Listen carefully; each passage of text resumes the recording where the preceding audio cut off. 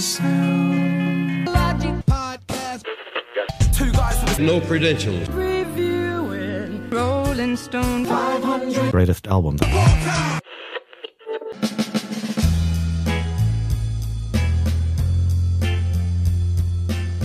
Welcome back, everyone, and thanks for joining us once again as we review another album off Rolling Stone magazine's Top 500 album list. Today we're reviewing It Takes a Nation of Millions to Hold Us Back by Public Enemy. Too black, too strong. Too black, too strong. Yo, Chuck, these honey drippers are still front on us. Show them that we can do this, cause we always do this. Yeah, boy! Bass! You can imagine that two guys who grew up in rural southern Ontario know just about everything there is to know about vintage hip hop. Really, though, we needed a guest. We needed someone who might have a better sense, a better handle on this genre in particular. And I reached out to a couple of people, including Glenn Guyton, who is the executive director for Mennonite Church USA. And you might be thinking that's kind of a strange place to go for classic hip hop knowledge, but I know that Glenn is someone who is a music fan in general. At the last last denominational gathering, he actually sang a Nirvana song on the stage in front of the delegates and youth. And I know that he is appreciative of vintage hip hop and that genre as well. And so, because Nirvana and Public Enemy really go well together. That's right. I mean, really, that's really, I think, what it all boils down to, right? So it'll be interesting to take this ride together. I've mentioned a couple of times that I'm a Mennonite minister, and I'm ordained in Mennonite Church USA, which Glenn is the executive director of. Glenn hails from Texas currently, and so we've got some different corners of North America covered here, with Mike being up in Canada, myself in Pennsylvania, and Glenn being down further south in Texas. So we'll have fun tonight, I'm sure, and hopefully Mike and I will learn a few things.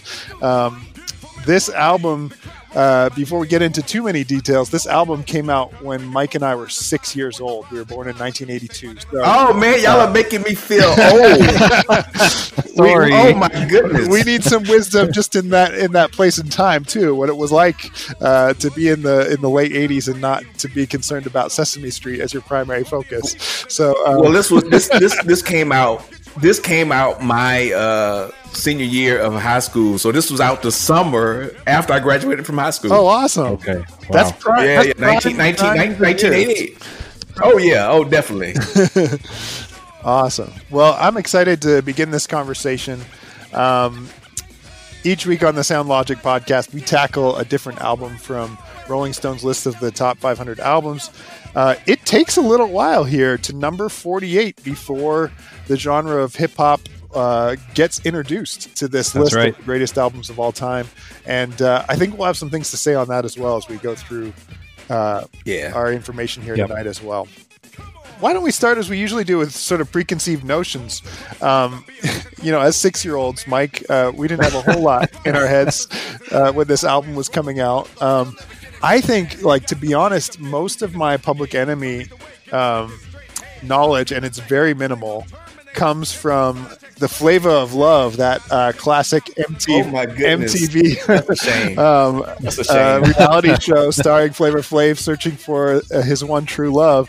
And by that point in his career, he's kind of become a caricature, just this kind of a little aloof guy who's sort of there for comedic entertainment. And I think, being introduced in that phase is really a disservice to the legacy of this group in particular. My other sort of pop culture reference point is I was a fan of a sort of obscure sitcom in the 90s called News Radio, and there's an episode of News Radio where they discuss censorship in hip hop, and Chuck D comes on as himself, and talks to one of the on-air personalities about hip hop, and in sort of very frank conversation about, he's writing about his life and experience. And so, those are two pretty poor starting points to begin a conversation like this. I don't know, Mike, if you have anything better as far as sort of an entry point for Public Enemy, or if we're both sort of starting from scratch here this evening. Yeah, my experience with really any hip hop is minimal. It's, I listen to a little bit here and there growing up, and I want everyone to understand, I grew up in a rural area north of the city, so it wasn't the most popular music, but I've always tried to bend my ear to anything to me that sounds good, and that can come from anywhere. I don't like to have that be biased. Of course, not far from us is the big city of Toronto, which is very multicultural, and you'll get a little bit of everything. And my wife grew up in a suburb of, not suburb, but a part of Toronto, which is very diverse too. So she's familiar with lots of different types of music. I will say Mike, one. But Mike, yeah. you have, your name is like a rapper's name, Mike Jones. Right. That's true. I do not walk around with my phone number on my T-shirt, though. Okay. But that's true. I do have maybe not one of the more famous rappers in the last 20 years, but definitely I think there's probably about 500 celebrities that I share a name with. The good news is that when people try and Google me, they can't find me. Okay. And it's even worse for your spouse, whose name is Nora Jones. Wow! So they're a music power couple, really. Yeah. It's really fun to make hotel reservations because people go Nora Jones, and we kind of try and play it up for a little bit. I want to say that in about 1990, I did ask and received an MC Hammer cassette tape. And that's probably the. Ain't touched this. And it was the album was Too Legit to Quit. Okay. Which I think came after Can't Touch This, and I really, really liked that tape, and I had it for a long time. So that's probably the closest I got to old school hip hop. And I think MC Hammer was really, he was probably the safest for rural white guys to get close to was MC Hammer, right? That was one of the safest. Plus, if we talk about Public Enemy, not only was MC Hammer, for example, was very clean, and Public Enemy, like this album, is not clean in terms of lyrics. So my parents would never have let me listen to that. Plus, politically, everything in this album would have gone straight over my head at that time. Oh yeah, and probably would have for another decade. And even now, I'm just not as familiar with all the. I'm learning more and more, and I want to learn more. But just the climate in that time, and even back to the civil rights movement in the '60s, I'm still learning more and more about that. So I'm having to listen. I know we're kind of I'm jumping ahead, but I'm having to listen and also research. There's a lot of references here that I'm missing, and I want to understand it better. So I didn't know exactly what would happen when I pushed play. I kind of, the beat, I knew what the beat would be like. I knew what some of the sounds would be like. But what I didn't know was the lyrics, and that's what that's the journey I'm on now, is trying to just absorb and take in these lyrics. So that's me. I don't want to say too much more. But really, Glenn, we want to hear from you. And the question I like to ask when we have a guest on who's fond of the album and has a history with this album, do you remember when you first heard it, or at least the time kind of and the hype about when it came out? Oh yeah, but I just said, man, I was graduating high school, and so this came right when I was looking for my independence as a young man, right? Getting ready to go out into the world, leaving your parents' house, and then you get thrust in the college environment. Yeah. You become very aware of who you are as a young black man in America, and then Public Enemy comes out. I mean, you only have to listen to the very beginning, like the intro of each song. Mm-hmm. How they start off. There are quotes from historic, African American leaders from the civil rights movement. There's quotes from James Brown. One of the songs starts off, too black, too strong. Right. And this is in the late 80s, getting ready to go into the early 90s. Yeah.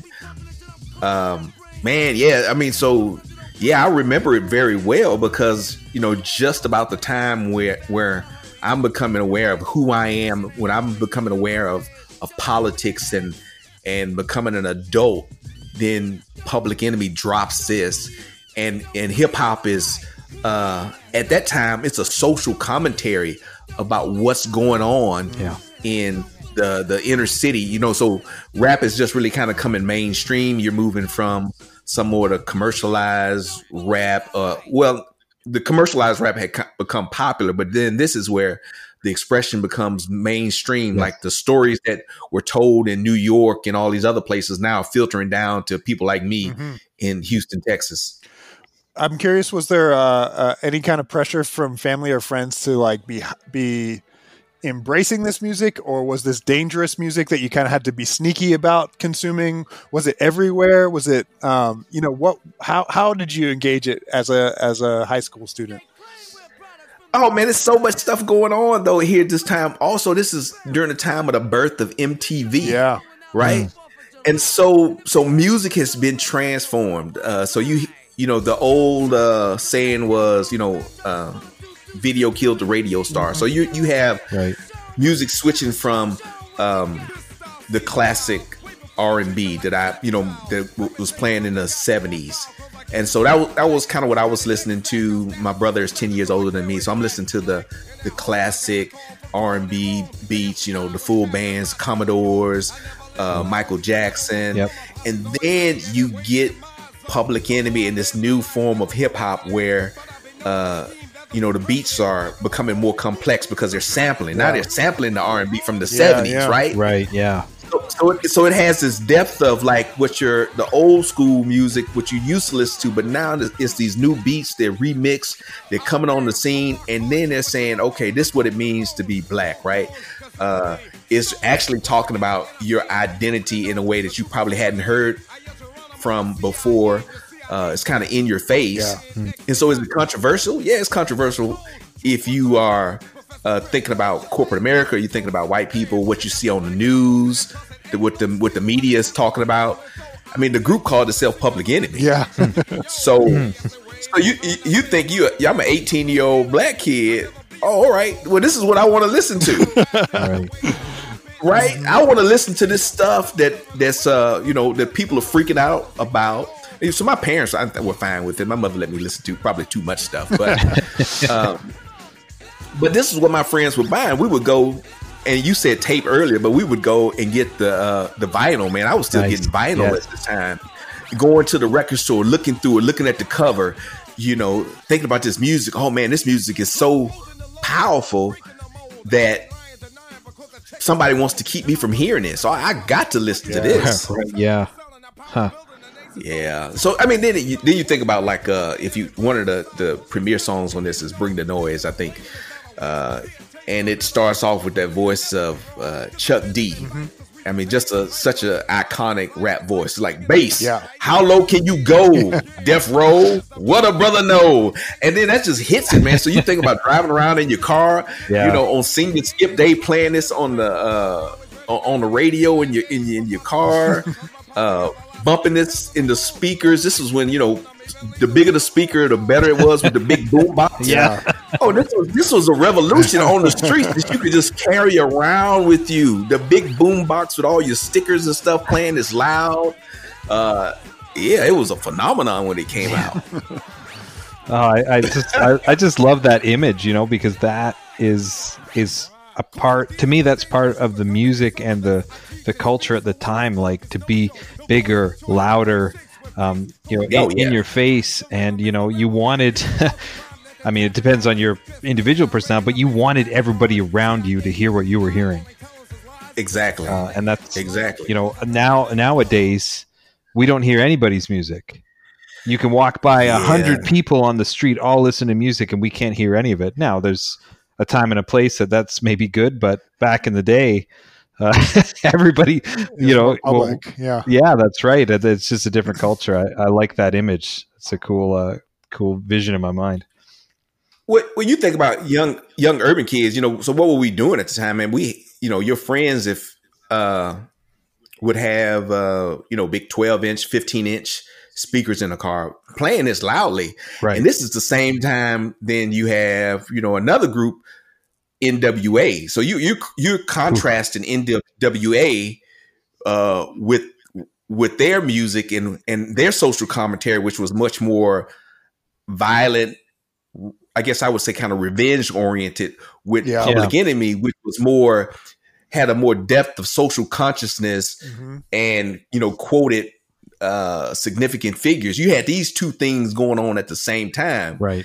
And I know maybe you Canadians don't know this, but then it was the big East Coast, West Coast rivalry. Yep. Who was going to dominate the rap game at that time. Yep. I'm slightly familiar. I know I couldn't tell you necessarily who was on which side, but I know there was a big rivalry. Yeah. I want to get into some of that a bit more as we get into the cover image as well. I noticed that Chuck D's got a Raiders jacket on, and I know that was a really big connecting point for NWA as well. Right, so making that black and silver kind of synonymous with West Coast hip hop culture at the time, and so it was kind of surprising to me to see it on Chuck D here. But yeah, we'll get to that, I guess, a bit more here as we as we get down into the artwork and things like that. Any other thoughts, Glenn, before Mike gives us a rundown of some of the album details as we get going here? No, let's get into it. I'm ready. Cool. Details.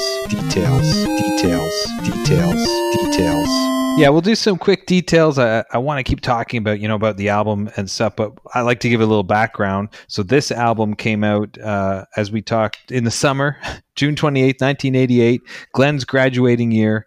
That's right. We often talk about who wrote it. I mean, all the different guys in different combinations were involved in almost every song. The sampling was by Bomb Squad production team. Chuck D wrote the lyrics, and then Flavor Flav is the hype man. It says hype man, vocals, and surrealism.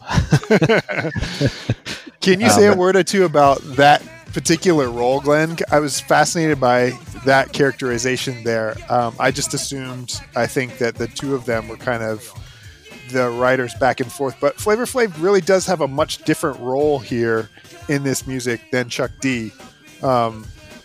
Was that a pretty standard practice at the time for groups like this to have kind of a hype man running the show, or how did that go? Yeah, it was. So you had to think about it, and I'm not by any means a historian, So I'm just talking kind of from what I saw growing up. And as a matter of fact, Netflix has this documentary on the history of hip hop, and I was watching it one day. Yeah, I was watching it one day, and they were talking about this club where some of the southern rappers in Texas kind of started. I was like, oh, I used to go to that club. I said, my high school years are a documentary now. But if you think about the early origins of rap, it was a master of ceremony. You had the DJ, which was the disc jockey, and so DJs and MCs started off spinning records, hyping up the crowd. They were added part of the party. Yeah. And so you would have your DJ spinning the records, and then you would have your MC hyping up people. And so then, it's probably not a straight line, but, they evolved because you had different types of rappers and, people doing more lyrical poetry. But those people evolved. And so, the hype man was an important part of it. You rap, you had someone ad-libbing, adding to boost the crowd up, as you doing your rap battles and things like that. You had your boy in the back hyping you up, getting the crowd stirred up. So I think Flavor Flav was really kind of unique, I think, even at the time. Yeah. The role that he played. I mean, and he eventually became this court jester kind of thing later on. Yeah. But at the beginning, it was just like, he was he just interjected things at the right time. He was a perfect complement to the seriousness, the hardness of Chuck D. And he just kind of Flavor Flav kind of brought it all together. It's kind of like the stuff you were thinking in your mind, Flavor Flav would just throw out. Like the things that you wanted to say when Chuck D was rapping, and Flavor was right there. And got, oh yeah, boy. And, he would just add it, and it was just perfect at the time. Yeah. And then he tried to do some rap on his own. I thought it was a little cheesy, some of his raps, but I mean, but it was fun. It was fun. It was Well, I think if we think about like the experience of the black church, the preacher will often have the either the choir person or someone in the front pews who's like, continuing to cheer them on, right? Giving them amens or whatever, like something that just keeps that fire going. As you need that. Yeah, you need that. I mean, that's why, when I go preach in some churches, if I preach in the traditional, African American or some, Hispanic churches, it's easy because I know people going to help me when I'm preaching. I go to some more traditional white churches, Mennonite churches. Nobody says anything, so I said, "Well, I gotta fill in the whole time." But if somebody's encouraging you, it just helps you keep that flow going. Yeah. You know what it reminds me of, Glenn? We had a really great conversation with a musician. His name is Joe Bowie. And he joined us when we talked about James Brown's Live at the Apollo. And we talked about the same thing, that there was a guy who came and introduced the show, and that James Brown had people on stage with him building the suspense the whole time. There's other people. So we see that even back in the 60s, having a guy up there, where they did the thing with the cape, we put the cape around him and just all this stuff to build the suspense and keep things going. That kind of reminds me of that tradition too. That's really cool. Yeah. Well, I was going to say that, there were some other, I guess, side people. I think Professor Griff was in the group. Yep. That's who I remember. And you had, of course, the DJ Terminator X was the DJ. Yeah. But I think Professor Griff was the standout who I really remember. But then you had the security of the First World, the guys that kind of stood behind them and just kind of, I wouldn't say they were dancers, but they were very reminiscent of the security people that were in the Nation of Islam. Right. It was really some real close connections between the Nation of Islam and kind of how they presented themselves and Public Enemy. And as a matter of fact, there are several references to Farrakhan in the lyrics to the songs. Again, we're jumping ahead, but Night of the Living Bassheads, that starts with a quote from, if I get this name right, Khalid Muhammad from a rally, which is a pretty famous, I think, rally and speech as well. And that's another Nation of Islam minister there too. So a lot of connections there. Yep. Yeah, Terminator X, the DJ, Eric Vietnam Sadler, I think shows up, but might only be one or two tracks. But I think the main guys, Chuck D, Flava Flav, Terminator X, and Professor Griff, I think those are the main guys on this album anyways. Yeah, that's who I would remember. I'm not sure Eric Sadler. I'm not sure what he did over the time, and I'm sure that he probably had some credits other places. But again, I'm not necessarily a historian. I just liked the group when I was No, I'm just kind of reading some notes here, but that's just a smaller part of it. Shock Lee, that's another one of the famous producers. I think I'm not sure what their full role was in the group.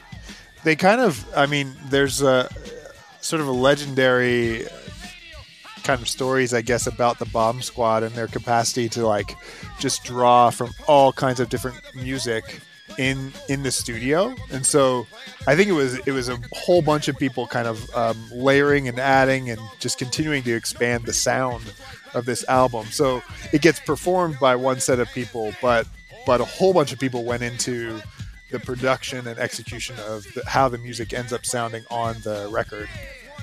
Yeah. And and then you think about at the time too, Def Jam was just a major force in the hip hop industry. And Def Jam was I don't if you're familiar with Run DMC, Reverend Run's brother, Russell Simmons, was kind of the owner of the company, I guess CEO of the company that kind of really started Def Jam, and had a lot of different entertainment type things. Even had a comedy show that he produced, which was, I mean, was really influential in black comedy. I mean, it's just amazing what Russell Simmons did as far as black entertainment, that industry on a number of levels. And so, I mean, again, this was really a revolutionary time. You know, kind of people became aware of black nationalism. A lot of kids wore, you know, when you went out, you wore African colors. You wore these medallions. We used to wear these black leather medallions with Africa cut out with the colors on them, kind of. So, you know, Flavor Flav wore this clock. But people did actually wore like Afrocentric jewelry. When we would go out, those colors, the red, the black, the green, was something that we talked about. You know, me and my friends when we hung out.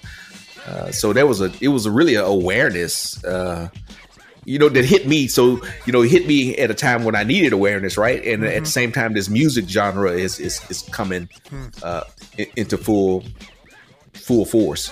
Absolutely. This album was very political at the time. You know, Congress was all involved in hip hop, like banned from lots of radio stations. Yeah, well, yeah, they, you know, that's one of the challenges. You know, Chuck D, in one of the lyrics, they challenged. You know, we'll see if black radio stations will even play this. I picked up on that. Yeah, and so the government, you know, and some of the tracks talk a little bit about the copyright infringement, because this is, you know, sampling was big. One of the things they say about this album is, you know, could it be made today? And probably not, because you couldn't afford the number of samples that are part of rights. Right. Yeah. So it charted number 42 in the US, number 8 in the UK, and I was surprised at that number because I would have thought it would have been higher in the US, but a lot of the on at least 2 of the tracks, the samples that are from live shows, they reference that they're in London. So obviously they were already well known in the UK and in London and in that scene. So that, again, not being an expert by any means, that was kind of surprising to me. They were already international at this point. Yeah. Which is really cool. They went gold in the UK and were nearing 2 times platinum in the US. Platinum, Ben, is that 100,000 or is that 1 million? That's 1 million in this country, 100,000 in Canada. Right. Yeah, they have some crazy numbers. 500,000 copies in the first month, and we talked just briefly about like whether or not people would play them.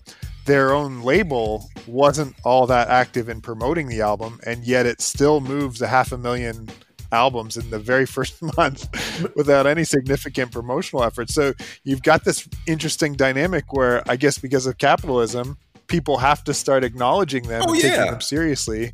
Yeah, Ben, 500,000 copies in the first month. And the note is without significant promotional efforts. So I think, you know, the people were just latching onto it. Well, that's what I was going to say. If you think about the early distribution of hip hop, it wasn't getting radio play. And so all these artists actually had to sell a lot of their own materials, you know, out of the car trunk. Now, you don't sell 500,000 out of the trunk of a car, but if you are based in New York, if you are based in LA, these major cities, that's how you get known, is by hustling your own records. And then the industry said, okay, well, we can't just let all these folks make money without us making money. So now we got to get out of Right.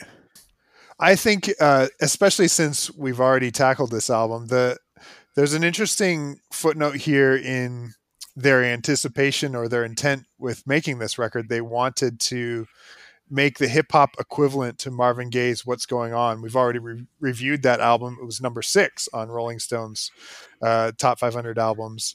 I think, I mean, something that I keep coming back to here and listening to this and in listening to Marvin Gaye was that there's a prophetic nature here. They're not just going for shock value. They really do, like, I think are really trying to be prophetically speaking to the culture and the context at the time. And I think they did a really great job. I'm not sure that it feels exactly the same as What's Going On. But they both have this really strong depth of social commentary. I think especially for the African-American community, but for the rest of America to sort of sit up and take notice as well. I think it works in both of those kinds of ways as well. Oh, it's exactly what's going on now. That's the amazing part of it. The same things that they were talking about are the same things that people of color are fighting for, especially in the African American community, are fighting for now. We felt that way. We felt that way with what's going on too. Like that album's from early 70s. It's totally relevant and still could be, everything on it could still be said today. It's sort of painful that so little has changed that all those messages can still be said exactly the same way today. And I think the same is true of this album. Yeah. Well, it talks about political power, which some people are saying, we're back in the era where we are struggling with some of the same racial tensions in politics that we were struggling with in the 70s and the 60s. Police brutality is a constant theme through, I think, Black music, that crosses a number of genres. Yeah. And then, he does go back and talk about some of the people like Huey Newton,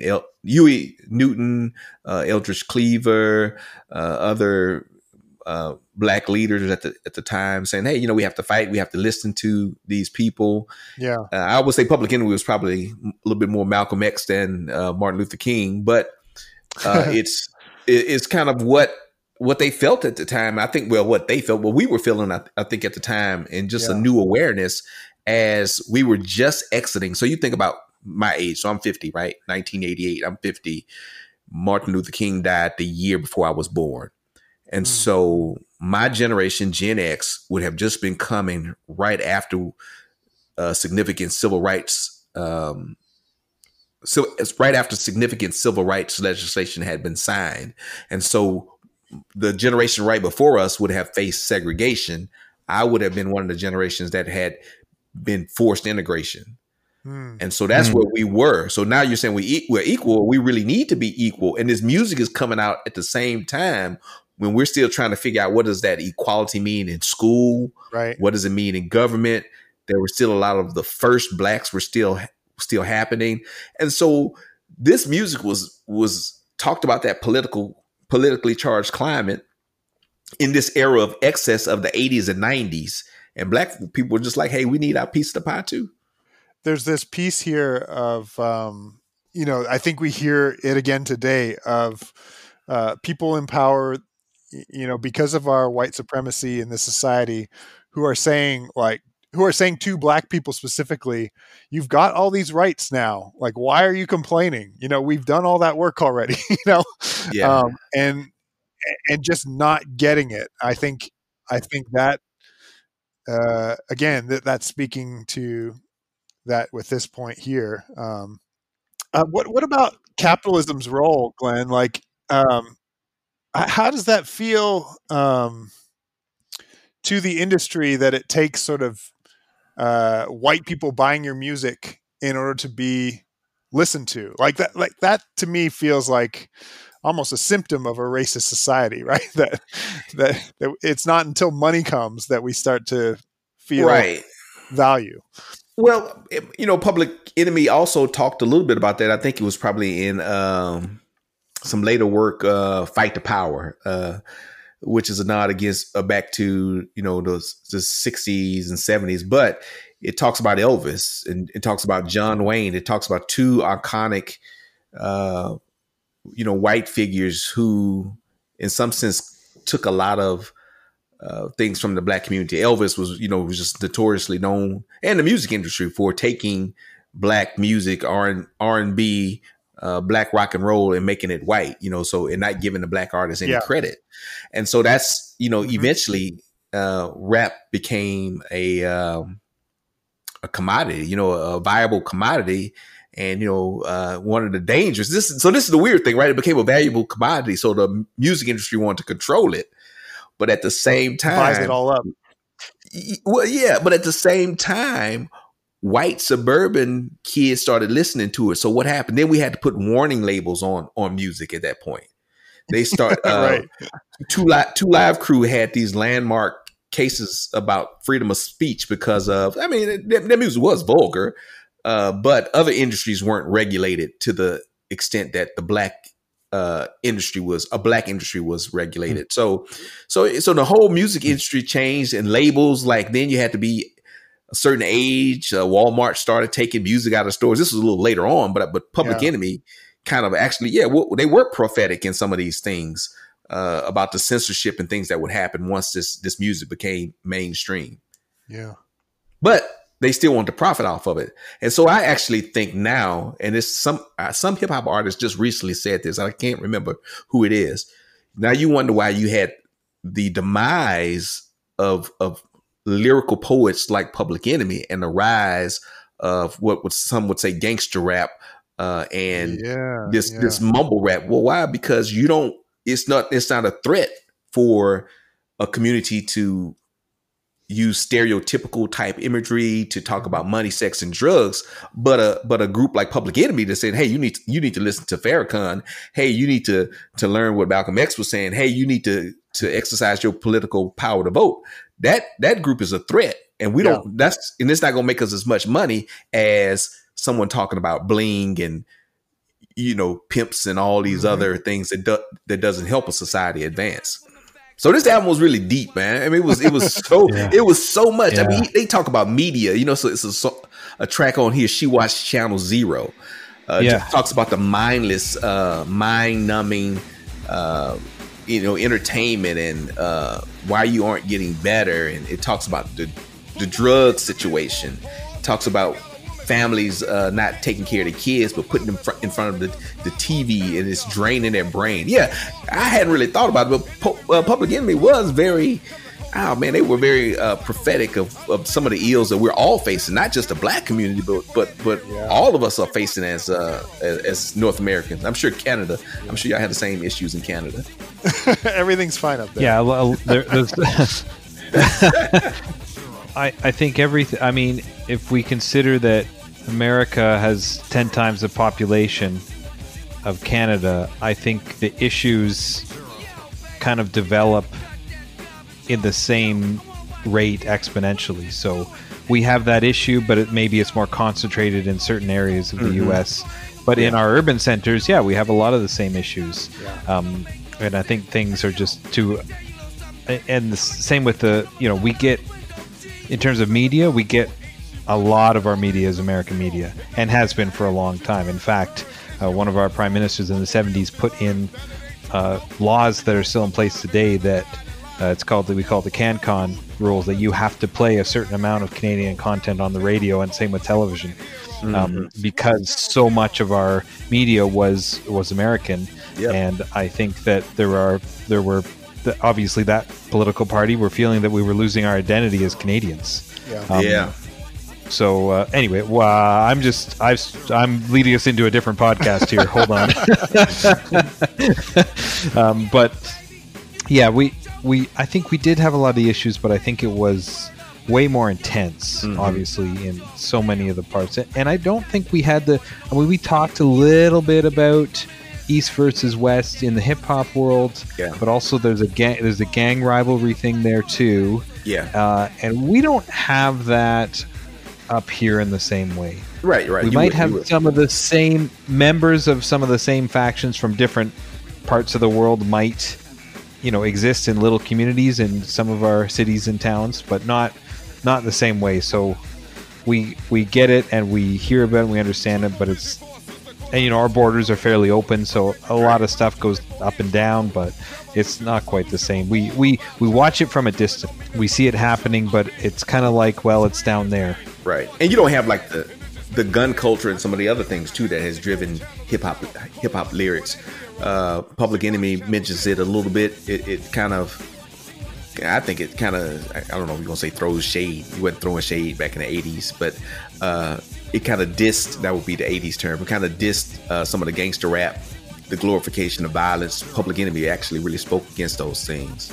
There's a music critic, Stephen Thomas Erlewine, called Public Enemy the most influential and radical band of their time, which I think is pretty brilliant.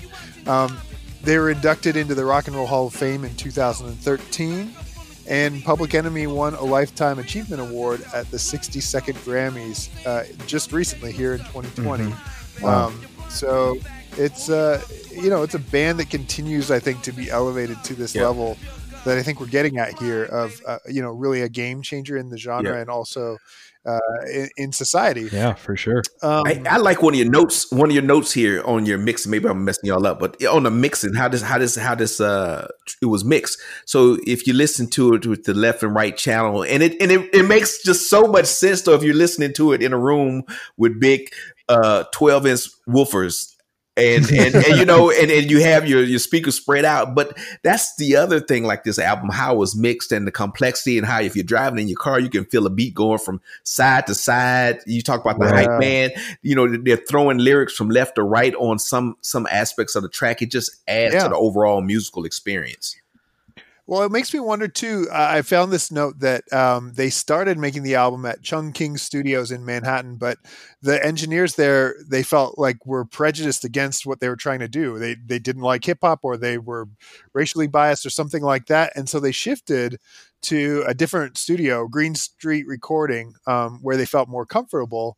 I wonder if that allowed them to be a bit more experimental and to do some of these things like playing with left to right mix and things like that.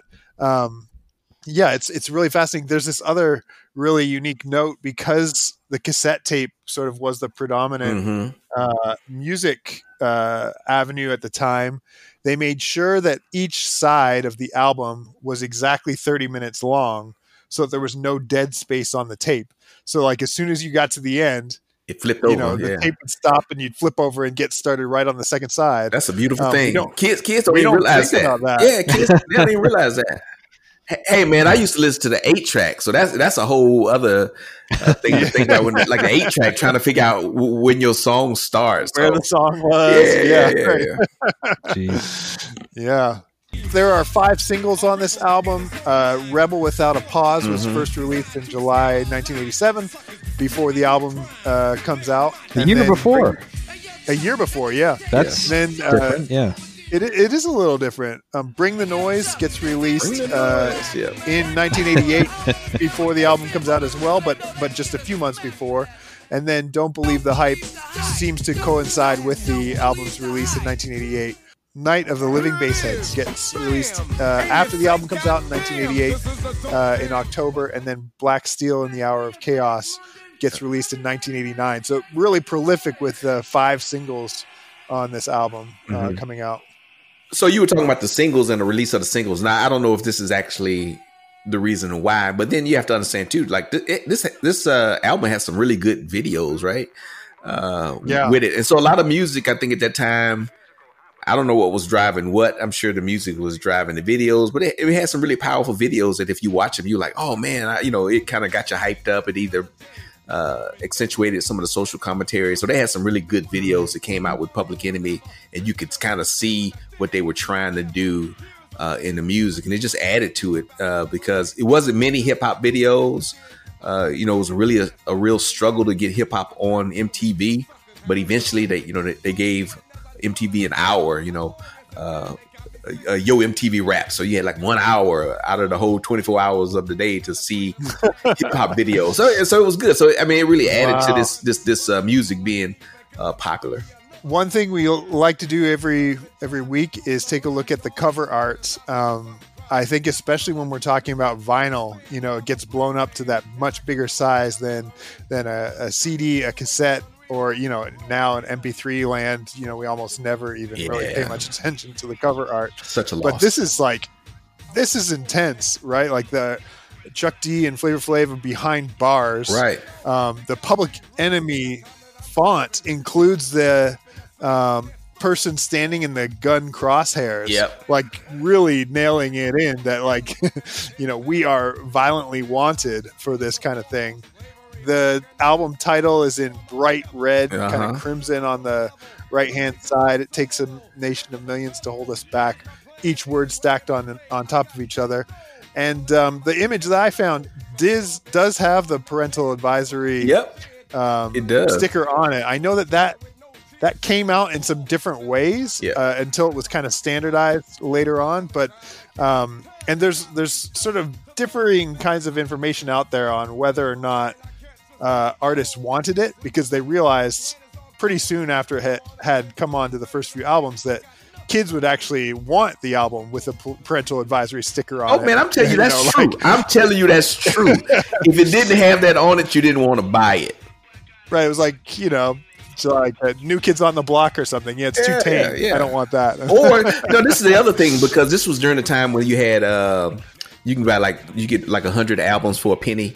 Yeah, they were kind of ripping off. Columbia House. Yeah, Columbia House and all that stuff. And you would get the Columbia House. It would have the clean version. Nobody wanted the clean version. Of course, now as a minister, I would want the clean version. But as a kid back in 1988, nobody wanted the clean version of the music. No, right, the radio edit. Yeah. So this covers Intense, and I mentioned earlier about the Raiders gear. I guess everyone was claiming. I mean, it looks pretty tough with the black and the silver. Didn't matter who it was rocking the Raiders gear, I guess. Yeah. Do you have any insight into that, Glenn? Yeah, I don't know why everybody was. I mean, they were the bad boys at the time, of course. They were kind of the bad boys of the NFL. Everyone knew that. They were known for being tough. So I think they must have been in LA at the time. So I don't know why Chuck D was wearing it, because it was kind of a, you think, I mean, this was right when NWA was kind of coming on the scene, so maybe it wasn't so much distance. So yeah, I can't really tell you why that is. I mean, it was definitely, I think for me growing up in Texas was a coastal thing. We probably wouldn't have worn that. We weren't wearing like Raiders gear that I remember like that. Now we would have been wearing maybe some of the puffy jackets and the baseball caps and things like that, but not particularly, I would say, Raiders. The other thing that jumps out to me is that Chuck D's got a clock on as well. Yeah. And I found a note that said for the first few years of the group, he wore one too. Right. There's some kind of like funny origin story about they used to wear stopwatches, kind of like we are. We never stop kind of was the idea. And then someone was going around Flavor Flav's project house selling these cheap shower clocks.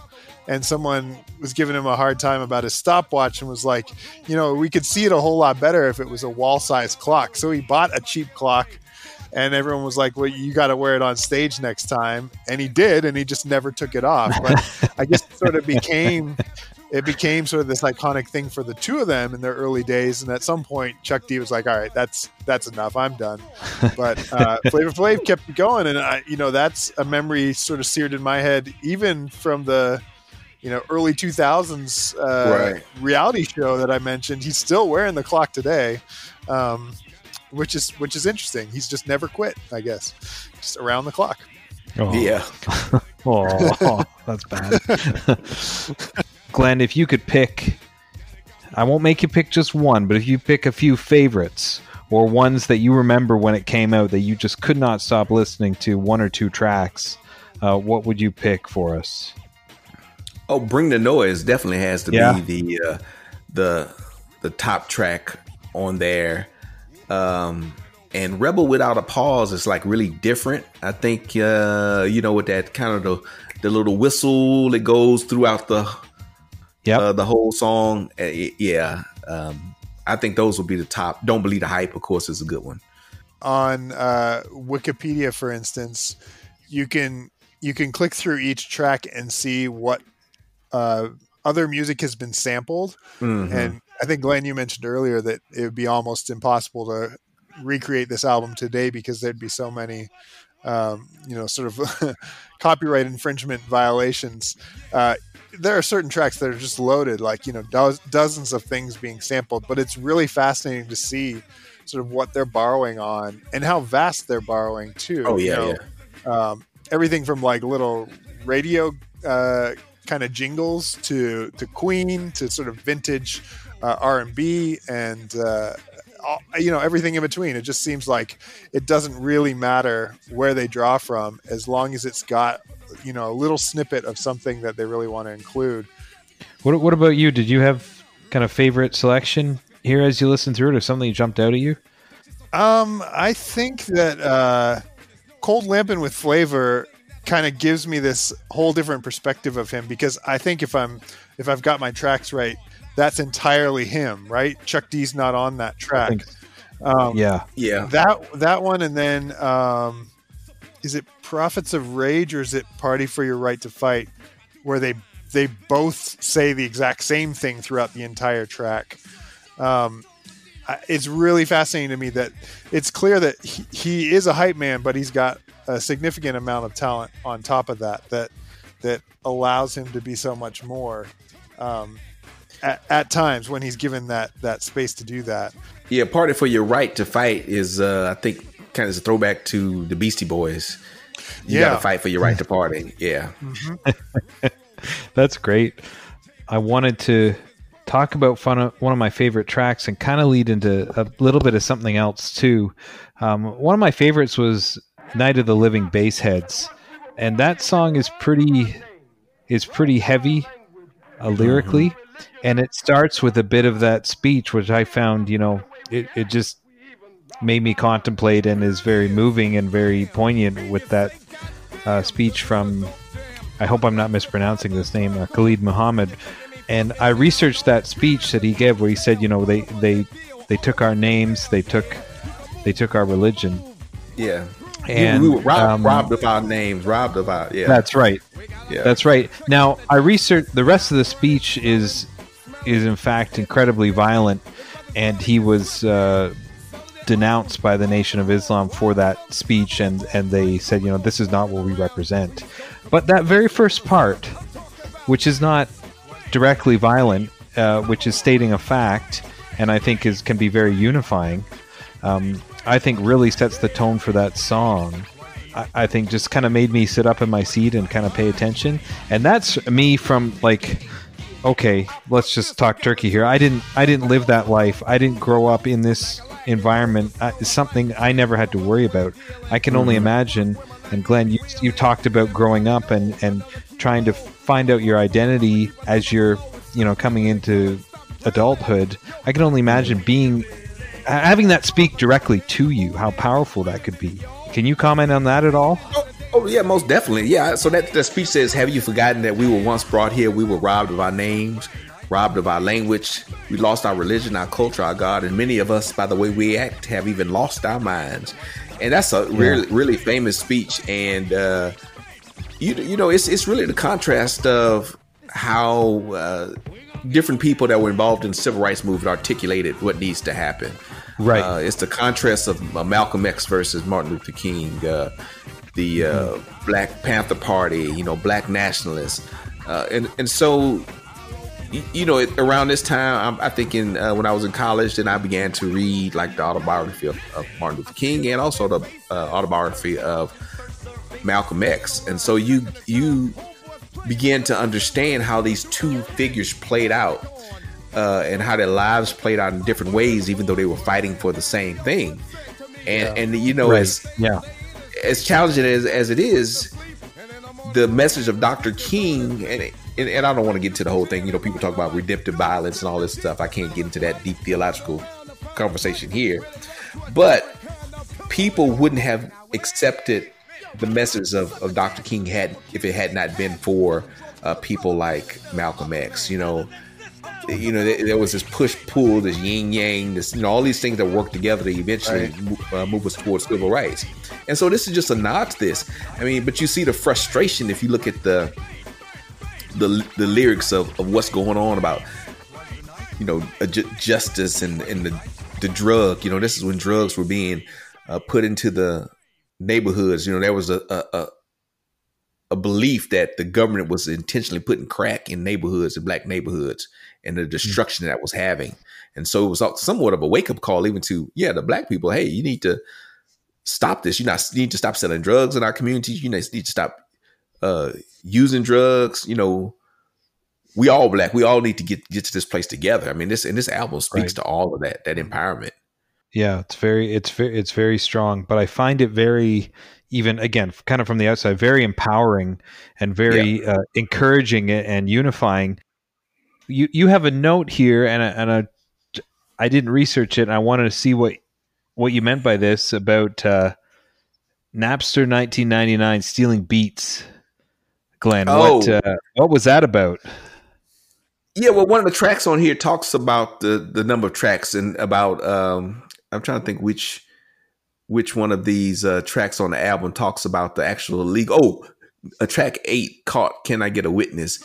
There were lawsuits going on at the time about the number of samples. So we alluded to it earlier. Right. You couldn't do this music now, but they were openly challenging the use and the right of the freedom to use other people's beats and to put them in our music and say, because they recreated it. They didn't just take your regular beat, but they did something new to it. And now we've become so restrictive because of money on this creativity. I think we've actually kind of killed some aspects of the genre that would made hip hop in this album so powerful. And then you go a few years down the road. So I guess 11 years later, then you have Napster, which just really changed music, because then people were that really created this streaming. So now you're moving away from these physical hard albums, the vinyl.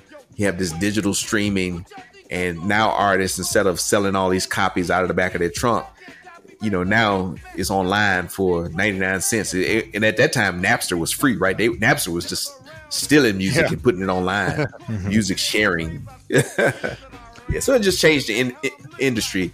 And, you see Public Enemy really fighting for the freedom to use beats. And then 11 years later, you just have someone just putting entire music libraries online. Yeah, well, and I think there's this piece about the skill of sampling songs to create something new that's, to me, feels like a totally different kind of art than simply ripping something off completely, right? There's this amazing video that you can go and find. It's on YouTube. It's done by Power 106 in Los Angeles.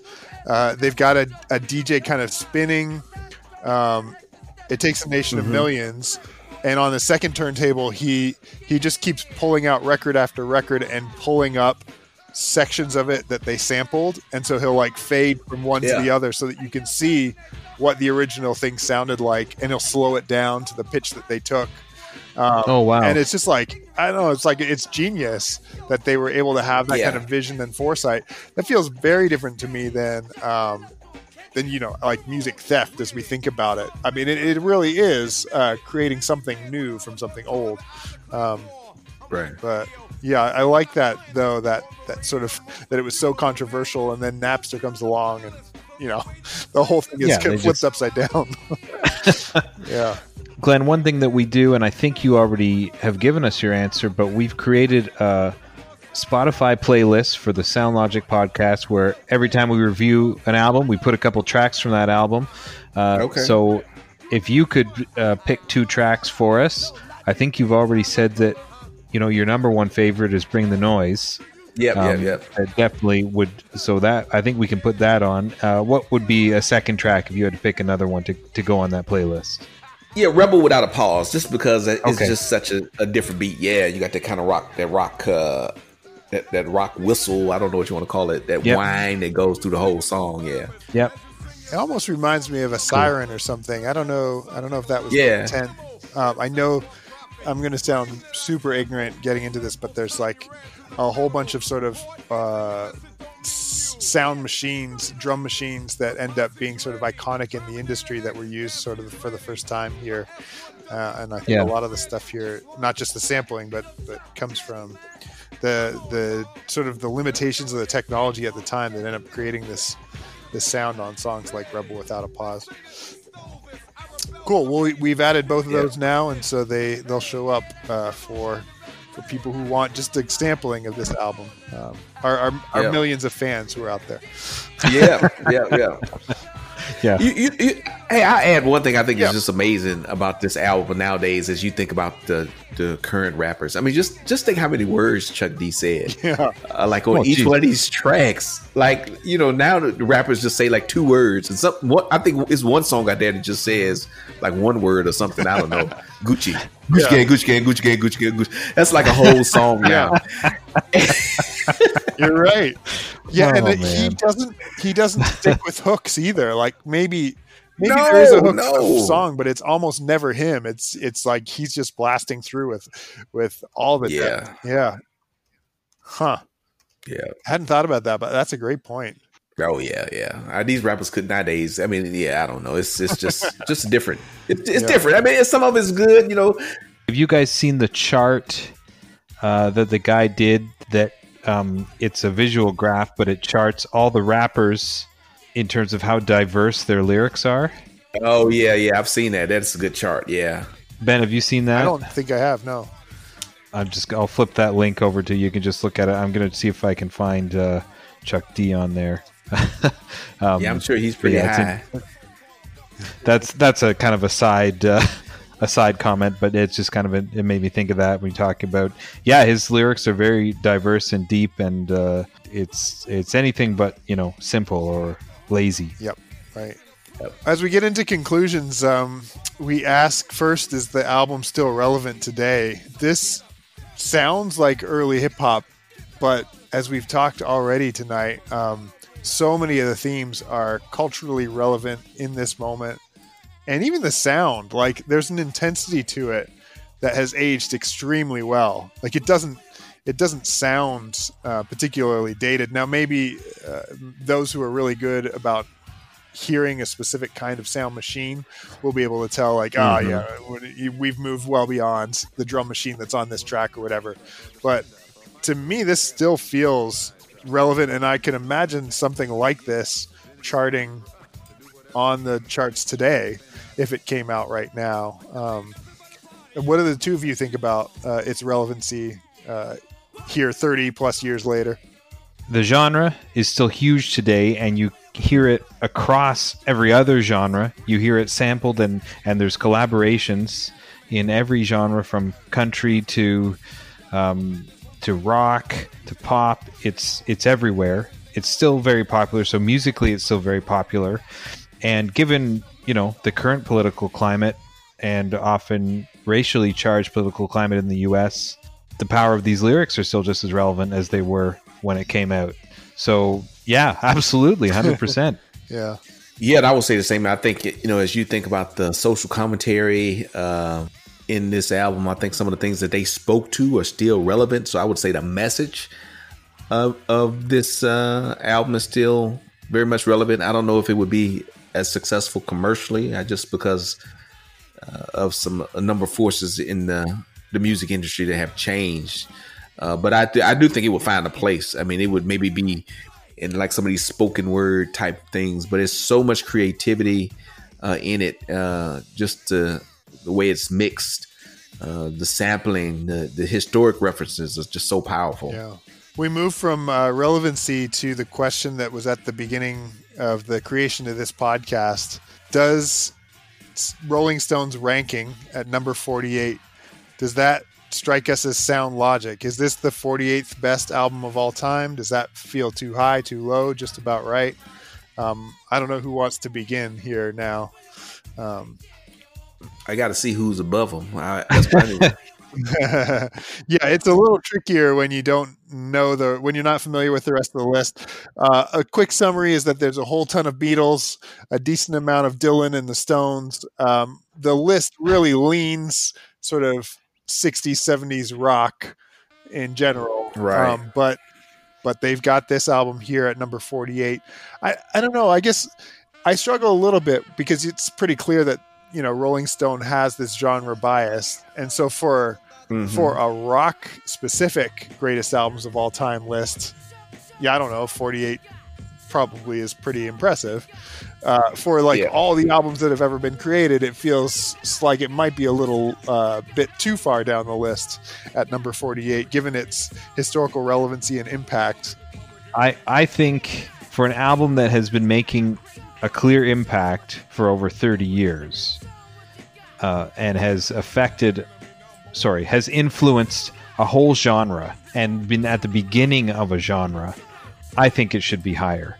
If we take all these different types of albums at par, at least within their own genre, then it would be very, very high. But even outside of that, I think for the influence it's had and for how good it is, because it is good, I think that it could be a lot higher. I would see it, higher than, maybe even higher than 30.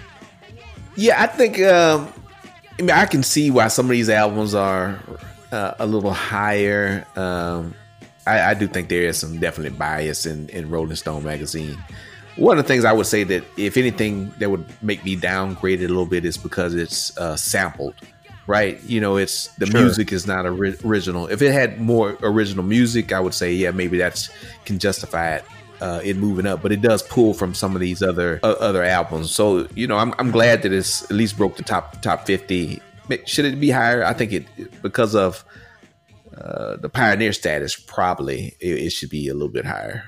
We also like to look at whether or not this artist is anywhere else in Rolling Stone's top 500 album list.